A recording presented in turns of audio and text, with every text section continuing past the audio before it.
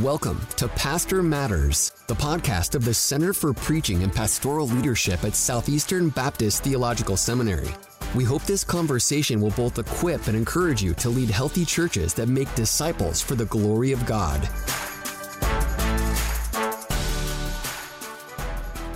Hi, I'm Brandon Ward. And I'm Ron Jorlock. We want to thank you for listening to another episode of Pastor Matters. Last week, we had a discussion on how to live the Christian life in a digital world.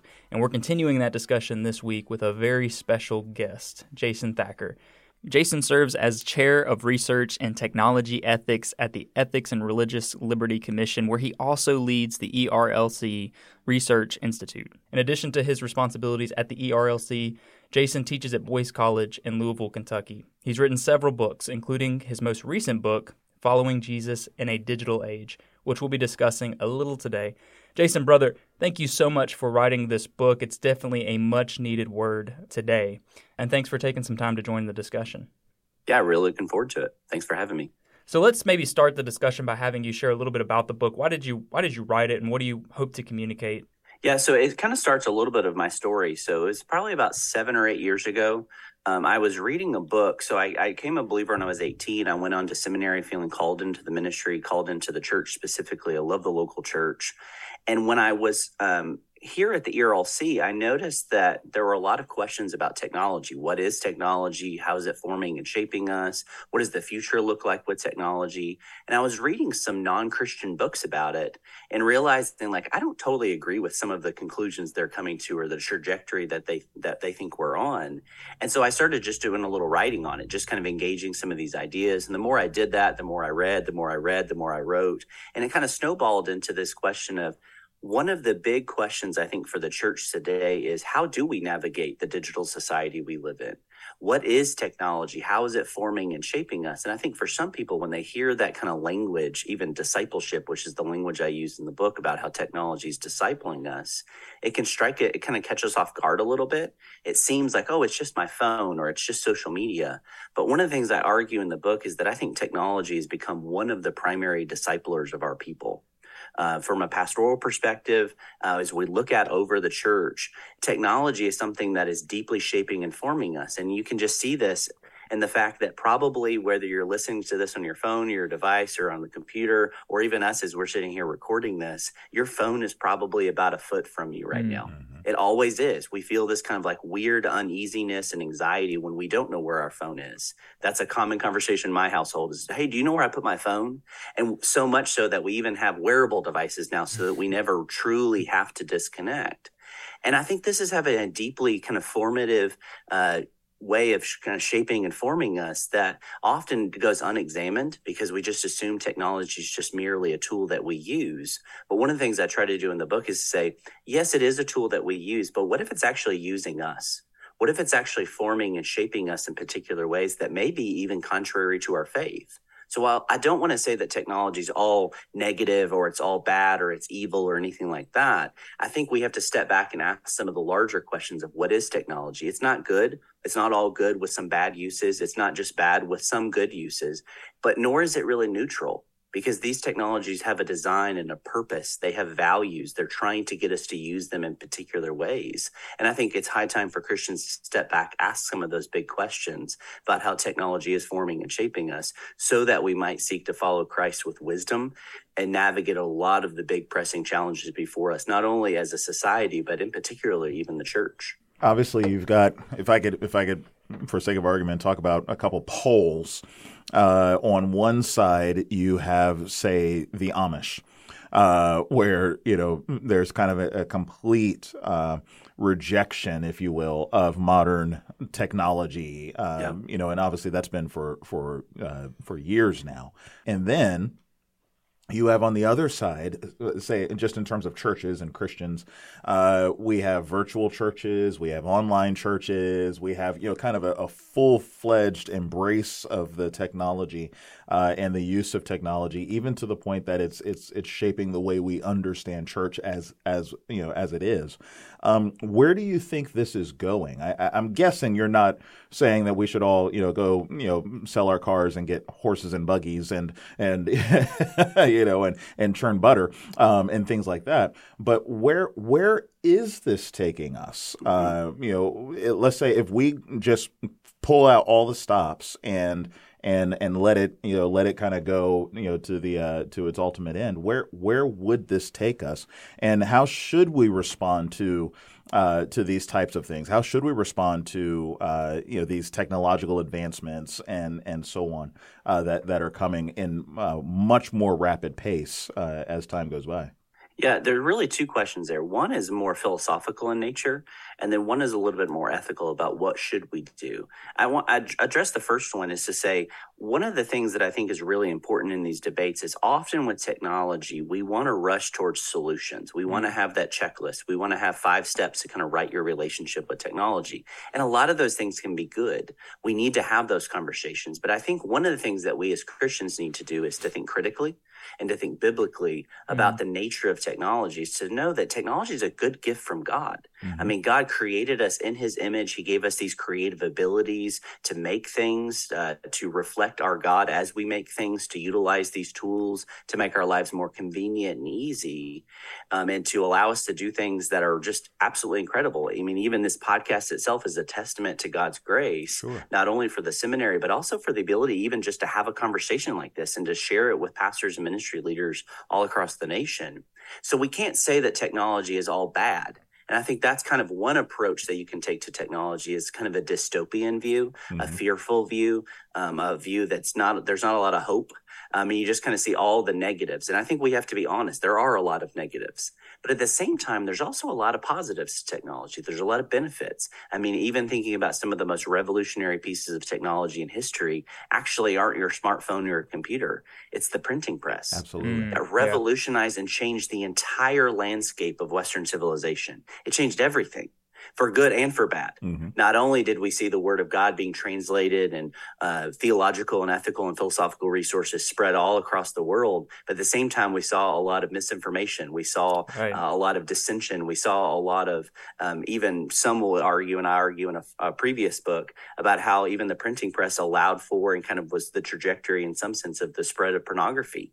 I mean, the reality is that tools aren't neutral, but they're also not just good or bad. And so as a Christian, while I'm very much a technology optimist, like I think I also know the end of the story, I always say, in terms of Christianity, is we know that Jesus is Lord. We know that he's sitting on the throne. So nothing's ultimately going to thwart his plan, or the gates of hell will not prevail against his church.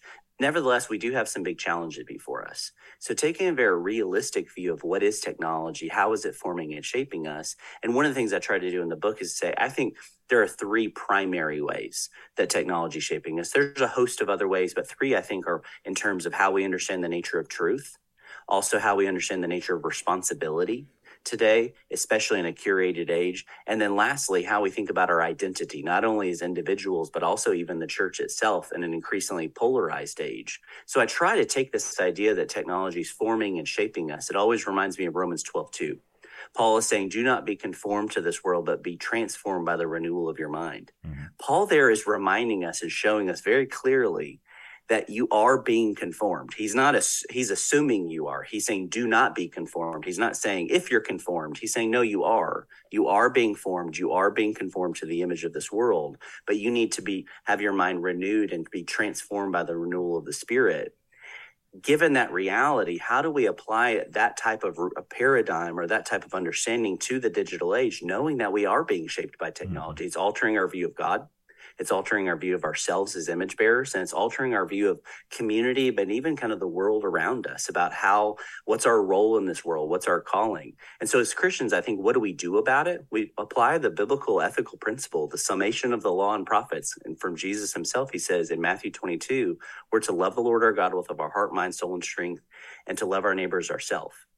How do we take that ethical command, that call for the Christian life, and apply it to the digital challenges before us? Because while we have a lot of unique challenges, I think, today in the digital age, a lot of the core questions and a lot of the core temptations that we face and a lot of the core issues, I don't actually think are that new per se. Right. It's that we're addressing these age-old questions that we've always dealt with as a society in light of new opportunity. We can do things at scale. We can reach more people. But at the core of it are a lot of the same tendencies, sins, vices, and rebellions that we've always dealt with. And so in that place, I think we can have a hopeful yet realistic understanding of what technology is, and then how do we go about navigating a lot of these challenges is putting forth that kind of ethical principle of loving God and loving our neighbors ourselves.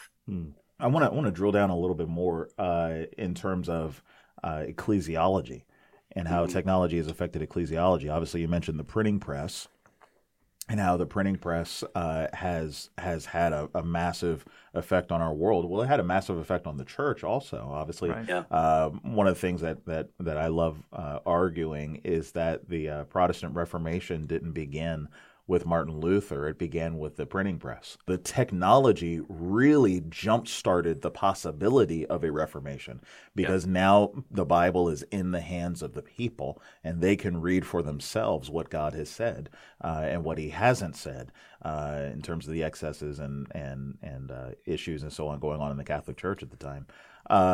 Well, we've got a lot of technological advances right now. We've got smartphones, we've got streaming, live streaming, and all of these different technological evolutions, I guess you could say, around us.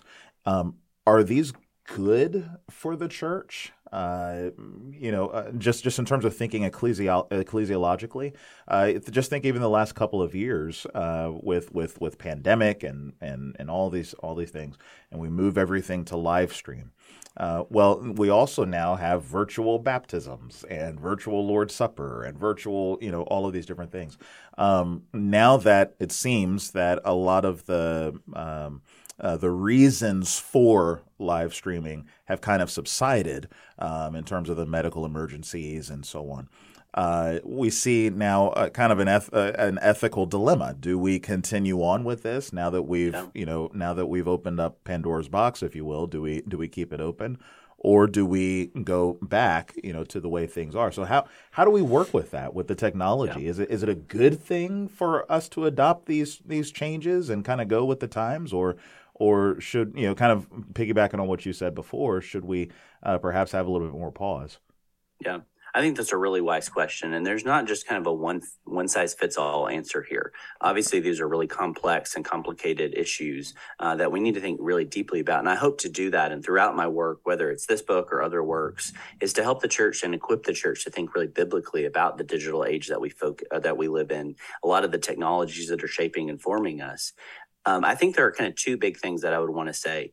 First, I would want to say that I don't think that it's inherently good, nor do I think these challenges or these opportunities are inherently bad.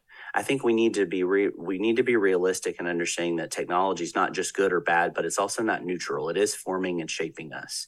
And one of the ways that it's doing that is often we think that these technologies are just tools we use, but reality is that there are certain values, there are certain designs. You can even see this in terms of social media with like Twitter and Facebook and others to say what's happening or what's on your mind now. It's prompting you to post. So it's encouraging you, whether it's pulling on your emotions or pulling on various aspects of community and relationships, right, to do something. Mm-hmm. And so it's wanting you to do that. So when we adopt or utilize various technologies within the church, especially the gathered church, we need to be very, very careful about kind of examining these tools, about the ways that they're encouraging us to use them and maybe what tendencies. And so there's not a one size fits all. I wouldn't say that all churches should abandon this or do this as kind of these heavy-handed kind of ethical commandments in some sense, because I do think it's about cultivating wisdom, which is really the focus of my book, is how do we cultivate wisdom? What is wisdom? It's not just having the right beliefs, but also pairing those with the right actions. So taking these big truths of God and then living them out in terms of theology and ethics and that paradigm, that relationship, which I really think encapsulates the wisdom tradition. I think one of the things, especially a lot of the things you mentioned, whether it was virtual gatherings or live streaming, all of these kind of digital apps and technologies and tools, is that we have to keep that paradigm of loving God and loving our neighbor. That's central for the entire thing that we're doing here. So we can use these technologies to reach more people. One of the things, the temptations, though, in the digital age is that we often will kind of dumb down our faith and dumb down the gathered church, even to say that it's really about information transfer. That's really what it's about. So preaching, teaching, all of these things is communicating information to people, which can become a very individualized experience. And so if we start to treat the Sunday morning gathering, Sunday night, Wednesday night, whenever the church gathers, as just a mere information transfer, I mean, in some ways, that's what technology does. It's transferring information. It's allowing access to more information. So it becomes a very individualized experience. Well, the Bible has a very different vision for what the church is. It's not a place of information transfer. While that is good, it's a place of communal transformation. And it's something that happens embodied. And so I don't make a lot of friends when I say this, because I think there are a lot of ways that you can utilize live streaming technologies, et cetera, for the good and to reach people missionally, to reach out to people, to connect with people, to bring them in. But the goal is not just information transfer. It's not just broadcasting a message. It's actually seeing that transformation take place, in which we as embodied beings do that as an embodied church. We are the body of Christ gathering together, and there's something unique. And I think most of us, especially during the pandemic, recognize this. We longed to be with one another. We missed that. It wasn't just about that information transfer. It was about that gathering together, bearing one another's burdens, caring for one another, being with one another physically. So while I think there are a lot of missiological applications and good uses of technology, I don't want those to be a substitute for the gathered, embodied nature of the church. So again, I don't think that I want to say heavy-handed, you can't use, ethically, you can't use live streaming or those type of services. I think you can. They can be good missional opportunities to invite people in, but that's never the goal. The goal is always gathering together as the local body of Christ, not just to hear more information, but to actually see that life transformation take place. So I think we can utilize technologies missiologically for good. But again, they're not going to be substitutes for what we're ultimately not only called to, but actually created for. We're made to be in relationship, embodied relationship with one another. I think that's really important, and something we really have to keep key is not only the missiological benefits of technology, but some of those embodiment challenges that we're going to face. Yeah, that's a good word. And going to your previous point about just knowing the tendencies that you have with this technology, to know the dangers. You would never buy a lawnmower without knowing how to use the lawnmower, right? Like you want to know what is the maintenance with this? How do I use this? Are there anything that could hurt me as I'm using it? What are the dangers of it? How do I upkeep it? And it seems so often with technology, we go in so blindly without ever considering what is this going to bring out in me? How is this going to form me? How is this going to shape me? How can I use this? How is it using me? And your book does a fantastic job of providing wisdom for people as they use these forms of technology, including explaining what algorithms are, and that some of these things are designed to keep you engaged and enraged at times. Yeah, I think that's a really helpful point, especially as we talk about kind of the way that truth is often manipulated in the digital age, about how we're formed to understand and see the world in a very particular way. I think often we just don't realize the things that we see online are actually curated or personalized for us. We have different online experiences. Even my wife and I have different social media experiences when we utilize these apps. And a lot of that comes down to algorithms. A lot of that comes down to this curation. And so making sure that we're stepping back and adopting things and being critical about when we adopt things instead of uncritically just kind of openly adopting any type of technology or tool. I think we need to be very critical, but not just critical in the sense of negative, but just to be wise and seek that wisdom, which is really a thrust of the entire biblical narrative, but in particular the book of Proverbs, Psalms, and even the book of James, which is always funny to me when you go back and read these books. I've been working through the book of Proverbs recently, and every time I come across a new proverb, I'm like, man, was this written for today, like right now in terms of social media? Or James 1:19 to be slow to speak, slow to anger, and quick to listen? That sounds a lot like a lot of the challenges we face in ministry, but in particularly online. Right. And it's just striking to me, the word of God and how it applies to every situation, regardless if the Bible quote, references technology per se. The Bible is actually giving us these ethical principles, these life principles to navigate all of the challenges before us, no matter what they are. Mm. So we asked this question last week, so we're talking to pastors and church leaders here, and I'd love to get your response. Do you think pastoring is easier today in this digital age, or is it harder? Why or why not? I think it's a little of both. I don't want to say that it's easy, because it's not. There are some very unique challenges to our age in terms of technology, the digital society, but even just a lot of the cultural and social pressures and challenges we face. We have some real challenges before us. And so in some ways, I want to say that it's more difficult. And the reason I want to say that is because I think that there are some not only unique challenges, but there's this expectation on pastors, and I think most pastors will be nodding along when they hear this, is to be omnicompetent. That you have to have an opinion on every single thing that happens when it happens. Especially in the social media space. Yeah, in the social media space, where it's whether a temptation to build a platform, to identify with the right type of people and be on the right side of history per se, or just feeling like you're always having to kind of address every political, social, and ethical cause and issue before you to have a formed opinion. Social media doesn't reward wisdom. It rewards kind of spontaneity. It rewards kind of just speaking off the hip and tweeting something the moment it happens, or to kind of jump on board and kind of pile on somebody or something or an idea, or etc. A lot of times wisdom and being slow to act and slow to anger is actually not rewarded today.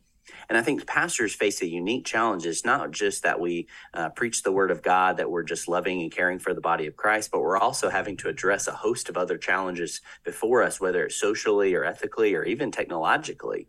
We just have a lot of pressure, I think, on pastors to be omnicompetent, not only to be trained epidemiologists during a pandemic, to go on to be foreign policy experts, to go on to be kind of political operatives and know exactly what's going on and how, telling people and kind of encouraging people to vote or kind of interact with our political officials in particular ways. So in some sense, I think it's more challenging. But I think that's it can be a myopic view where we think, well, all of the challenges we face today are just so unique. Yeah. And it's just such difficult. So I want to say, if I go back 50 years, pastors are saying, look, I have other challenges before me. So it's not in some sense that our challenges are better or worse or more difficult than others. I think that it's just the context in which we live. In some senses, there wasn't a golden age of ministry. There never was. There isn't this nostalgia. If we go back 50 years, everything was great, because it actually wasn't. It was actually pretty difficult, whether you're dealing with a world war, or you're dealing with issues of civil rights and riots and questions of war. And you have all of these kind of rumors of war. You have all of these kind of issues that are before you. There wasn't a golden age of ministry. And I think a temptation is we just need to, put aside these technologies and get back to that time. And I don't think that's the way that God calls us to navigate a lot of the challenges before us. One, he's equipped you, pastor, to navigate the challenges before you. He not only knows you, he knows you better than you know yourself. He knows the issues better than you know them. But the word of God is sufficient for the day. It's sufficient for the challenges we face. And God's word speaks to all of those things. And so while I want to say it's unique, I don't want to say that it's harder or better or worse than it used to be. Yeah. In some sense, because God is faithful, he's good, his word is sufficient, and it guides us as we seek to love him and love our neighbors ourselves. That is really the golden rule. That's the great commandment that ties into the Great Commission, and that's the mandate that God has always given his people, and he's not only equipping us to navigate a lot of the challenges before us, but he's doing so right beside us. He's always with us. We don't have to do these things alone. Yeah, just thinking of a congregation on a given week, having some parents that are in the congregation that are struggling with helping their teen navigate the pressures of social media and dealing with the effects that has on their mental health.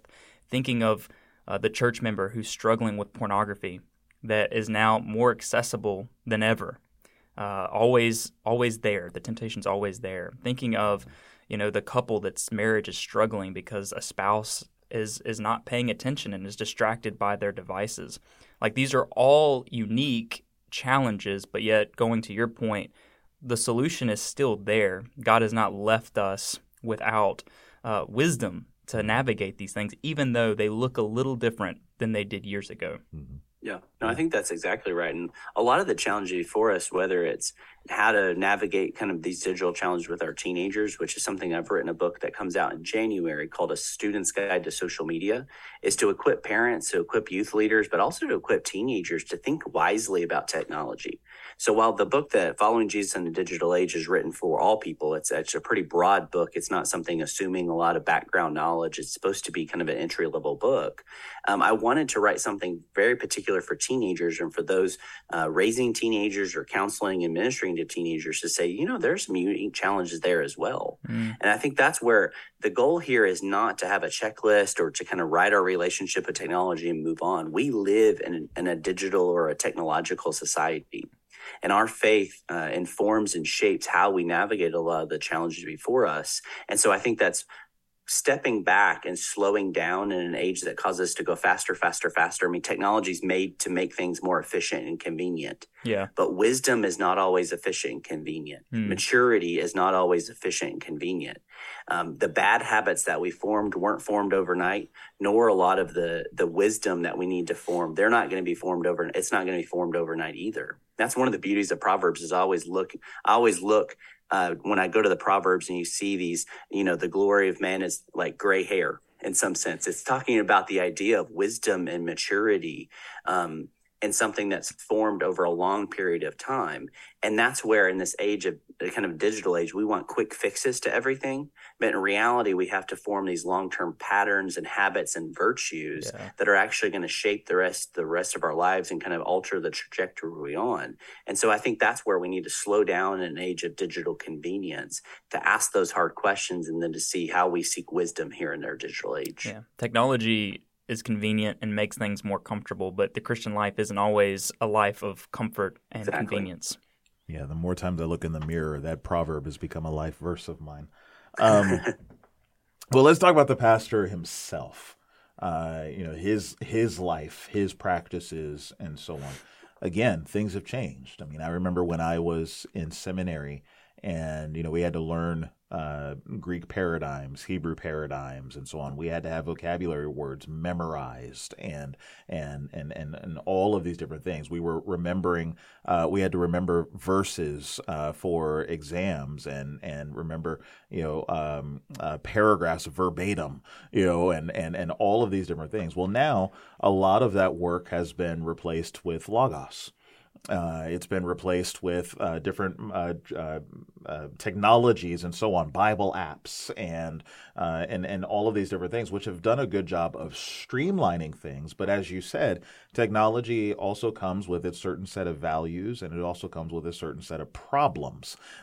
So what advice would you give to pastors for navigating this digital age, with all of this technology that's now available for pastors to use in their work of sermon prep and their work of, and even some things that are perhaps distractions from those things? How do we work with this technology with wisdom in our own lives as pastors?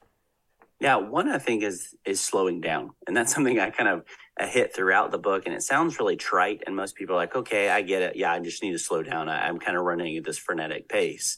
But reality is that's kind of the culture which we inhabit is everything's going faster, faster, faster. And as we've talked about wisdom and slowing down and cultivating it, there are a lot of benefits to technology, especially for the pastor. I mean, whether it's Logos or whether it's having, a smartphone, we have more access to information in milliseconds than some pastors had in their entire ministry, let's say 500 or 600 years ago. So in some sense, we are incredibly blessed. We have access to things. We have access to books. We can connect. We can have all these helpful resources, et cetera. And so we don't want to say that technology is all bad in that sense. But again, the faith is not about an information transfer. The pastoral ministry isn't just communicating certain information. It's seeking that transformation by the power of the Spirit and seeing that renewal. Now, as Paul says in Romans 12:2, to see that renewal of our mind by the transformation of the Spirit, like the Spirit is coming in and doing this work. And so I think while there are a lot of benefits, I think one of the things we have to make sure we do is, again, with pastors, there's a lot of challenges. There's a lot of emphasis. There's a lot of kind of expectation placed on the pastor to be omnicompetent. And one of the things I try to encourage my students, and I want to encourage pastors as well, is one, you're not created to be omnicompetent. You're not. That expectation is unhealthy. It can destroy your ministry. It can destroy your church if you feel the need to always have the right answer. I think one of the things I try to encourage my students to do is to seek humility. That's really countercultural today, to say, you know what, I don't know the answer to that question. Right. That's a great question. Let's find out together. Or, I haven't really read that story yet, so I can't tell you really what I think about it. Here are some general principles of how I think about issues like that. I think some of those things are going to be really helpful for pastors, because I think most of us realize, if you've done any pastoral ministry at all, you realize very quickly that a lot of the theology and biblical studies and the languages and all of that, while immensely helpful, many of the challenges and the questions you're facing are actually deeply ethical. Right. Which is something I think that as seminaries, but as churches, how do we equip people to be thinking in ethical categories, talking about the nature of the Christian life is in not just having the right information, but actually putting that information into practice? Because I'd say throughout the book, and kind of highlight the relationship between theology and ethics, theology is God speaking to us, revealing himself to us. And our response to that, as many theologians have said, including Herman Bavinck and Carl Henry and others, is our response to God. So God is speaking to us as the nature of theology. Our response to God is our ethic. And so how are we talking and encouraging our people not just to have the right beliefs, but also the right actions? And so in terms of pastors, I think there's a very similar temptation to feel that we just need to have the right answers, just to have the right information, but to seek that transformation. And maybe that means you have times where you slow down, where you actually try to disconnect, or you actually put your phone down, or you have guarded times for your family. I mean, a lot of these things sound really trite and simple, but they can change everything about your life individually, but also the life of your church. Is to have that humility to say, you know what, I don't have the answer to that. Or that's a really good question. Let's learn and find out together. Portraying that and modeling that type of humility, I think, can go a long way to kind of not only being a sustainable ministry, but more importantly, being a God-glorifying one, is to say, look, I'm not God. I don't have to know all the answers, but we're going to be learning these things together. But I do think there's a lot of opportunity. I mean, I was doing a doctoral degree during the midst of a pandemic, so I know all about digital resources. I was writing term papers. I was working on my dissertation. So I know all about those. There's a huge benefits to that. But if technology becomes a crutch, or if it becomes a stand-in for wisdom and for maturity and wisdom, I think that's where we start to get in, kind of the rubber meets the road, and things are pretty difficult, and we need to think a little bit wisely. So slowing down to ask those hard questions and then seeking to cultivate wisdom, I think, is the best path forward. But there are a lot of unique challenges before the church, especially for pastoral ministry, which is one of the reasons, and I'll say this and before we end, is there's an appendix to this book, Following Jesus in a Digital Age, specifically written for you, pastor, specifically written for ministry leaders, to say, look, you have some unique challenges before you that, pastors in yesteryear didn't have to deal with. And so how do we navigate that? And I offer a couple principles and kind of helping people to think, not only is technology one of the primary disciplers of your people, but also of you, pastor.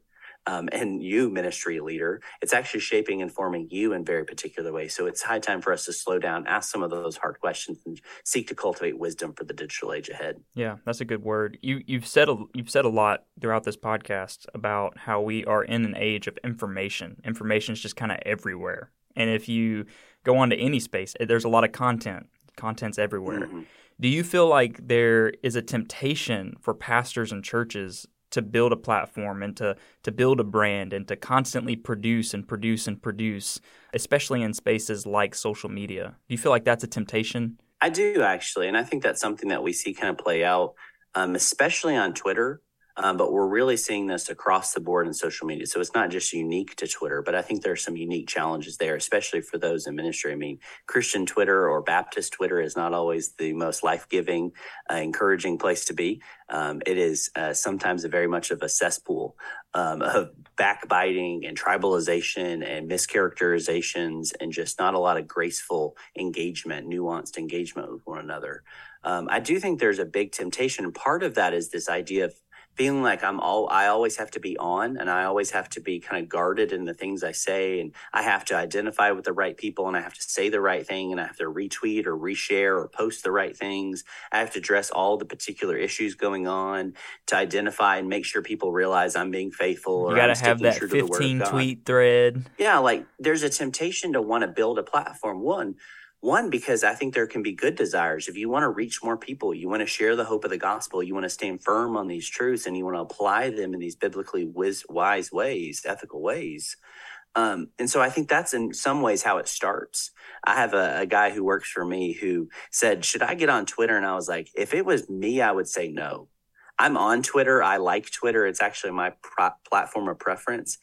But I think a lot of the challenges and the temptations there to kind of build a platform to get more reach, to get more engagement, can distract from the real work of ministry.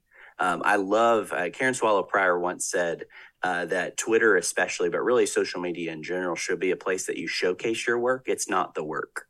And I love that, because what that is just reminding us is that it is a place that we can connect, we can share things, we kind of build relationships in some sense, and that's limited in many ways because I think real relationships are actually built in person. You can connect with people, but you don't typically go very deep. We have thousands of followers, maybe tens or even thousands of followers, but we rarely know these people very deeply and very intimately. And so I think that's a big temptation. But I love how she says that, is that Twitter and other platforms are a place to showcase the work. They're not the work. And I think one of the temptations today is to look like we're busy, to look like we're doing all of these things and constantly be engaged online. And sometimes I look at folks that seem to be always online, and I'm wondering, how is your church doing? What does your family look like? What does your marriage look like? I don't understand how you can be on social media that much and be doing the work of the ministry. I think all pastors and ministry leaders realize it's a full-time job, even if you take away technology. I mean, there's just so many challenges. There's so many things that are before you and questions and work to do that social media can easily become a distraction. It can be a place of kind of pacifying certain vices and desires. And I think one of the things that we need to be doing is not only slowing down and evaluating those things, but realizing you don't have to be on every platform. You don't have to speak to every single issue. I think there's wisdom in, being slow to speak and being especially slow to anger and very quick to listen. Because I think there are a lot of benefits to technology, but I think for pastors especially, our first and primary calling is the local church. It's not to an online platform. It's not to an online ministry per se. It's to the local body of Christ. And so some of the work that you're doing behind the scenes that you think nobody notices, guess who does notice? The Lord. He knows exactly what you're doing, and he's going to honor that faithfulness. He's going to, as Peter tells us, that pastors and ministry leaders are worth double honor. They also have a double responsibility. I think we need to take that seriously, especially in an age that is tempting us to kind of build platforms and build big ministries and produce a whole bunch of content. Is what does it look like to be faithful? What does it look like to be wise and to live within restraint and to be humble? Because those are the characteristics that matter, that ultimately matter, especially as we seek to love the Lord our God with all of our heart, mind, soul, and strength, and to love our neighbors ourselves, particularly in the context of ministry. Now, let's talk about your book a little bit. You have a chapter in there on the importance of truth and pursuing wisdom in what you call, and many have called, a post-truth age. And of course, we mentioned this a little bit before. A lot of the things that technology has brought, the changes of technology have brought into our churches. We could talk about the misinformation. We could talk about propaganda, conspiracy theories, and all of these things that are now prevalent in many of our churches. You've got social media, you've got blogs and other different forms of media that seem to have contributed to this, and they still do, even today. What advice would you give to pastors on how to avoid being a victim of misinformation and propaganda, conspiracy, and all of these different things? And how should they work to protect their people from falling prey to these things as well? It probably doesn't shock anyone, especially those who are in ministry, to know this is the question I get asked more than anything else by pastors, is how do I navigate this? I feel like every week I'm having someone bring to me this tweet or this thread or this article or this post and saying, is this really true, Pastor? Or what are we going to do about this? What are you going to say about this? How are we going to do that? And it always, one of the things that's tempting, especially in our digital age, especially with a lot of the post-truth issues that we deal with, is we also pair that with this rampant and deep kind of polarization and tribalization. It's always us versus them. And especially, I think, when many listeners hear the words conspiracy theories or fake news or propaganda or those type of things, it immediately kind of hairs raise up on our head and like, oh, is this going to be really political? And I think that there obviously are political issues at stake here. But I think the more important issue to dig deep into is to realize this isn't just happening to those people over there. This actually can happen to all of us. We can be misled. We can be duped by fake news. This happened to me myself, like someone who's trained and who thinks about these things deeply and has written about these things. I was on Twitter one day. I was doing the dishes with my wife, or for my wife. She was helping feed our children. And I was looking on social media, and the next thing you know, I see this story and I'm like, I cannot believe that they gave in to this, or I cannot believe that someone believes this conspiracy theory or whatever. And then I tell my wife, and she's on the phone with her family. She tells her mom and dad. And then about 2 or 3 minutes later, I realized I was the one who was duped by fake news, that the story was completely misleading. There was no context, there was nuance, there was a lot of details missing, and it was spun up as this great conspiracy when it really wasn't. And so not only did I become a conspiracy theorist and a propagator of fake news, but I had, spread that to my wife, who had spread it to her parents. So I had to apologize all across the board. So this isn't just something happening to those people out there. It's actually happening to all of us. And in some sense, philosophically speaking, this is the world in which we inhabit. Yeah. We live in a world where it's all about my truth, my reality, my choice, my body. It's all about me, me, me, me, me. Well, when you go to look at the Christian worldview and you look at the paradigm of wisdom, we realize this is not a world about me, whether it's the algorithms telling me that it's my post, my platform. It's all about these personalized ads, these personalized curated experiences online that make it feel all about me. Reality is this is God's world. We are his image bearers. We're, as Cornelius Van Til once said, there are two different types of ethics. There's a God-centered ethic and a man-centered ethic. And while I think you can kind of overplay that a little bit, I really like that paradigm.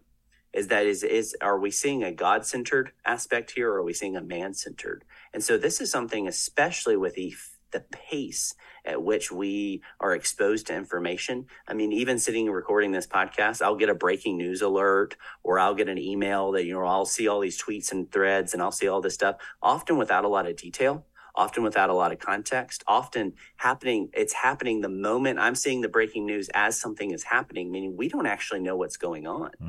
And there's this temptation to want to immediately identify and kind of point out the problem. So whether it's something that happens across the world or even next door, we immediately feel this pressure to put out a comment, well, obviously this is what's going on. And you're like, is that actually what's going on? Do we actually know any of the details yet? But there's this temptation to comment on everything immediately. So sometimes there's misinformation spread, meaning that it's unintentional. That's something I play up, and I think it's a really important distinction that we make. Sometimes we unwittingly share fake information, not even knowing or not intentionally doing, but often there are bad actors who intentionally are sharing misinformation, which is actually called disinformation. They're intentionally trying to manipulate and to cause people to do certain things, to react in a particular way. So I think we need to be very careful about the information that we intake because, and most of us know this, just because it's on the internet doesn't make it true. Right. And that was something we were told really early on. I remember when Wikipedia came out, it's like my professors were like, do not cite Wikipedia because it just assumed, well, it's on the internet, it has to be true. The same's true with social media. There's a temptation for us in the moment, in that kind of millisecond that it takes us to scroll, to see a misleading image or headline or even story, and to immediately react to it without actually doing our homework. Yeah. And that's actually one of the ideas of wisdom. And we see this in the book of James, even to be slow to speak, to be slow to anger. That's kind of the opposite of what our culture is today. We're very quick to speak and we're very quick to anger, and we're incredibly slow to listen if we listen at all. And that can even happen on a smaller scale. So, like, I'm a space nerd, And so I'm always looking for like the cool images that NASA and some of these pages on Twitter, share. And there have been times I'm like, wow, that telescope took a picture of that. Like, that's what this looks like. Mm-hmm. And you scroll through the comments and it's like, well, this is actually fake. Or they've actually, changed this, or this is a computer animation. I was like, oh, man, they got me. And this is the world which we inhabit. And so I think we need to take wisdom. We need to be slow and methodical and wise about how we pursue things, how we kind of do fact checking ourselves, or how we just say, you know what? I don't have to come on that. I have a friend who wisely said, the internet doesn't deserve your opinion on everything. We feel that. We feel like we have to. And I just love that, is to say, no, it really doesn't. And people don't deserve your opinion on everything. Sometimes closing your mouth is actually one of the wisest things you can do. Mm-hmm. And so in the age of post-truth, in the age of this kind of me-centeredness that kind of runs throughout our society and culture, I think we as Christians need to slow down, ask some of those hard questions, and reorient our lives and our pursuit of truth to say, no, we are the people who follow the way, the truth, and life. Truth matters. We need to stand up for truth in all aspects of truth, because that's what ultimately is loving God and loving our neighbors ourselves. That's good. So 2 more short questions. So when I was preparing for this episode, I went to your website and looked at a couple of different articles that you did, and one stood out to me, and I thought it would be a fun question to ask. Are robot pastors a thing, or is that a thing that could happen in the future? Are we going to see Jim Shaddix 2.0 or Ron Jorlock 4000 going to churches and preaching? It's funny because it sounds almost comical to think about this, but in reality is across the world there are robot priests. There are these machines, these algorithms. We're even seeing this in a lot of terms in terms of these algorithms that you can give a prompt and it kind of fills out the rest of it, whether it's a news article or answering these big, deep philosophical questions. And it's funny because years ago I was asked, about robot pastors. So I wrote this article, and it's funny how many people were like, okay, that actually is really helpful. And I'm like, yeah, I kind of thought this was silly. But the more I did research, I was realizing there are some who think this might be the next kind of thing. Right. Whether it's instead of just watching a video of a pastor, what if we could have a robot pastor? Or what if we could have a digital kind of digitized type of thing? And again, that comes down to that question earlier that we talked about. Is our faith just simply about information transfer, or is it about that embodied transformation? And I think that's the big question before us. And obviously, I'm leaning towards the not only is information helpful, and it's something that there is an information transfer that takes place, but it's a lot more than that. It's actually about a transformation, about the body of Christ coming together, the gathered embodied nature of the church. And so I think that's kind of how we have to address those questions, whether it's robot pastors or issues of live streaming, or kind of online virtual church or church in the metaverse. I think it always comes back down to the embodied nature of the church, that you're not just information, you're not just pure reason, that there's actually an embodied component to what it simply means to be human. Yeah, that's a good word. I love you, Ron Dror, but if you were a robot, I'm turning the other way and running. just throwing that out there. Any final words of encouragement for our listeners this week, brother? Yeah, I would say especially for pastors, I know that you're facing a lot of challenges today. And as you think about not only the normal challenges that you face in pastoral ministry, a lot of the challenges of technology in the digital age are also pressing on you. And I know it can feel very isolating. It can feel very alone. In some sense, that's what technology does, is it isolates us. It makes it seem like it's all about us and that we have to do a whole bunch of things. But Pastor, God's word is sufficient for the day. God's word is sufficient for his church. You're not responsible for building his church. God is building his church. And we see throughout the scriptures, the gates of hell won't prevail against it. We already know the end of the story. So a lot of the challenges you face, while seem overwhelming in the moment, taking that eternal perspective and realizing that we live in light of a risen Savior, I hope is an encouragement to you. You face a lot of challenges, but God's word is completely sufficient for the day. And so knowing that, believing that truth, and just saying, I don't have to have all the answers to every single question. That's one of the reasons I love what you guys are doing at Southeastern Seminary and through this podcast, is equipping pastors to look, you're not alone. That is one of the biggest challenges in ministry, is ministry burnout and isolation and depression and anxiety, and a lot of those challenges. And the last few years didn't make anything any easier. Right. If anything, they kind of sped up in many ways what I think was going to happen in 10 years. It just compressed it into about a year. So you're not alone. Not only is God with you and God is building his church, but we need one another. And that's one of the things about the temptations of the digital age is this idea that we'll have more relationships and more access to information. A lot of those are failed promises. We were promised deeper relationships, but we seem to be in more shallow relationships. Yeah. So prioritizing the local gathered body of Christ, gathering with other like-minded pastors, pouring into one another, loving one another, because the challenges today are big, but our God is a whole lot bigger. That's a good word, brother. Well, that'll do it for today's conversation. Jason, brother, thank you again for your willingness to join the conversation and for writing this incredibly helpful resource. If you're listening to this conversation today and you don't own a copy of Following Jesus in a Digital Age, I encourage you to do that today. Change that today. Add that to your library. Jason is doing some incredible work for our convention through the ERLC, so make sure you're keeping up with him and his writing. And we want to thank you, listener, for listening to another episode of Pastor Matters. If you found today's episode helpful, consider leaving us a 5-star rating and review. We'd love to hear any feedback you'd be willing to give us. As always, it is our mission at the Center for Preaching and Pastoral Leadership to equip and encourage pastors, and I hope we've done that today with our conversation. And finally, brothers, be steadfast, immovable, always abounding in the work of the Lord, knowing that in the Lord your labor is not in vain.